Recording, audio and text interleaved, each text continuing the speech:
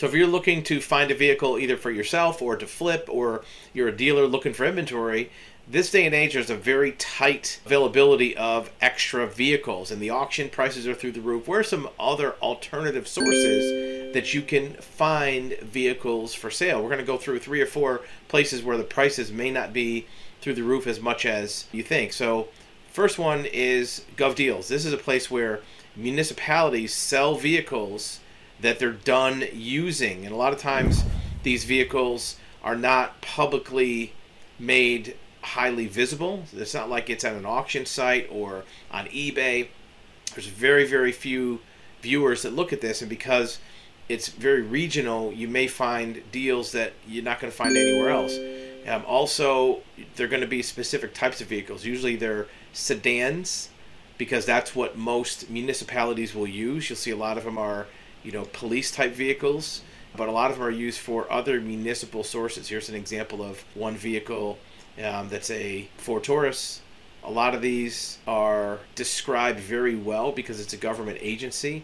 It'll tell you that it has cruise and tires are in fair condition and spare in condition. They describe it pretty well. It's not all police vehicles. A lot of them are vehicles that maybe inspectors use. Here's a Toyota Prius, very desirable vehicle. I see a lot of Fords because Ford is heavy into the municipal contract market. Chevrolet Impalas, right? And at any given time, there's 300 or 400 vehicles on here, and they can be found cheap. Now, talking about sedans, depending upon your market, and if you're looking for opportunities for flips, sedans, four-door sedans, are a less desirable vehicle in the current market. So you may be able to find those cheaper than you can an SUV or a truck. So there's one source you can look at, which is GovDeals. It's an excellent website. And they don't just have cars, right? They have a lot of categories, if you look on their website, of things you can buy and sell. Everything from construction equipment, electronics, fire trucks, firearms, pool supplies. They have all kind of categories for you to find stuff to buy. Next one is old standby is Craigslist. And how do you use Craigslist to find deals? Well, first, click owner. What this does is will only display vehicles for sale by a private seller, not by a dealer. And what that does is it gives you opportunities where, it's hard for an individual to sell a car. Here's 3 right off the top. These happen to be, I believe, in Colorado. We just picked one at random. A 2003 Subaru for $2,000, 2011 Corolla for $4,000, 2014 Ford Focus for $4,000. So, there's some deals that can be had on here. Here's a truck for $39.95. Again, make sure you're getting proper vehicle. You know what to do for inspection. You know what to do for title. But it's a way that you can find vehicles that aren't as highly publicized as maybe other vehicles are or dealer vehicles are. And you got to pick through it. That's the work. Good news is you can do it from the comfort of your chair. You don't have to go to auctions and look at vehicles in person. And you're going to find everything from old vehicles. Here's an old Jeep. And some people are crazy on their prices. But on the other hand, all it takes to find is 1 or 2 that will help give you a good flip profit.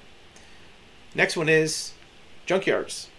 A lot of times vehicles that go to a junkyard don't necessarily have anything wrong with them physically. Some of these are crashed, but if it's mechanical and you can fix mechanical, you may be able to take a vehicle you can get for close to nothing and put some money into it and turn it into an on-the-road vehicle. Just make sure that that vehicle was not stamped or branded as a salvage or a parts-only vehicle at the junkyard.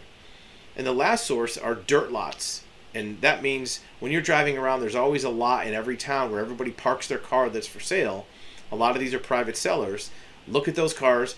One thing to keep in mind with those cars, the seller doesn't need that car every day, meaning that that's not their primary transportation. That's a good thing. That means they're not necessarily that attached to the car. It's an extra car for them, so they may be more flexible on price. Keep that in mind when you're negotiating, that the car parked on that dirt lot is one that they don't need anymore, because that's why it's on the dirt lot. They're not driving it every day. They don't need it to get back and forth to work. It's an extra car, so that may be a source of negotiation for those dirt lots. And everybody knows where that is in town. It could be at the Walmart. It could be at the corner next to the gas station. It could be on the grass field next to the high school. There's always a dirt lot everywhere that all has for sale signs on it. And a lot of that you can do negotiating by text. Go to that lot, write down all the phone numbers or take pictures of the phone numbers and look at the car, and you don't have to meet the person there. You can go back and forth on price before you even have to go meet the person. If they get close enough where it might be worth it, then go meet them, but don't waste your time until you get somebody that's reasonable on price. So there's 3 or 4 places you can get possible access to vehicles in this current tight market. If you're a car flipper, if you're a dealer, if you just need a cheap car for yourself, that's a way to do it. Make sure you get a good title, make sure you get good inspection, verification of the vehicle condition, and these are some thinking outside the box ways to get a vehicle in the current difficult market for used cars.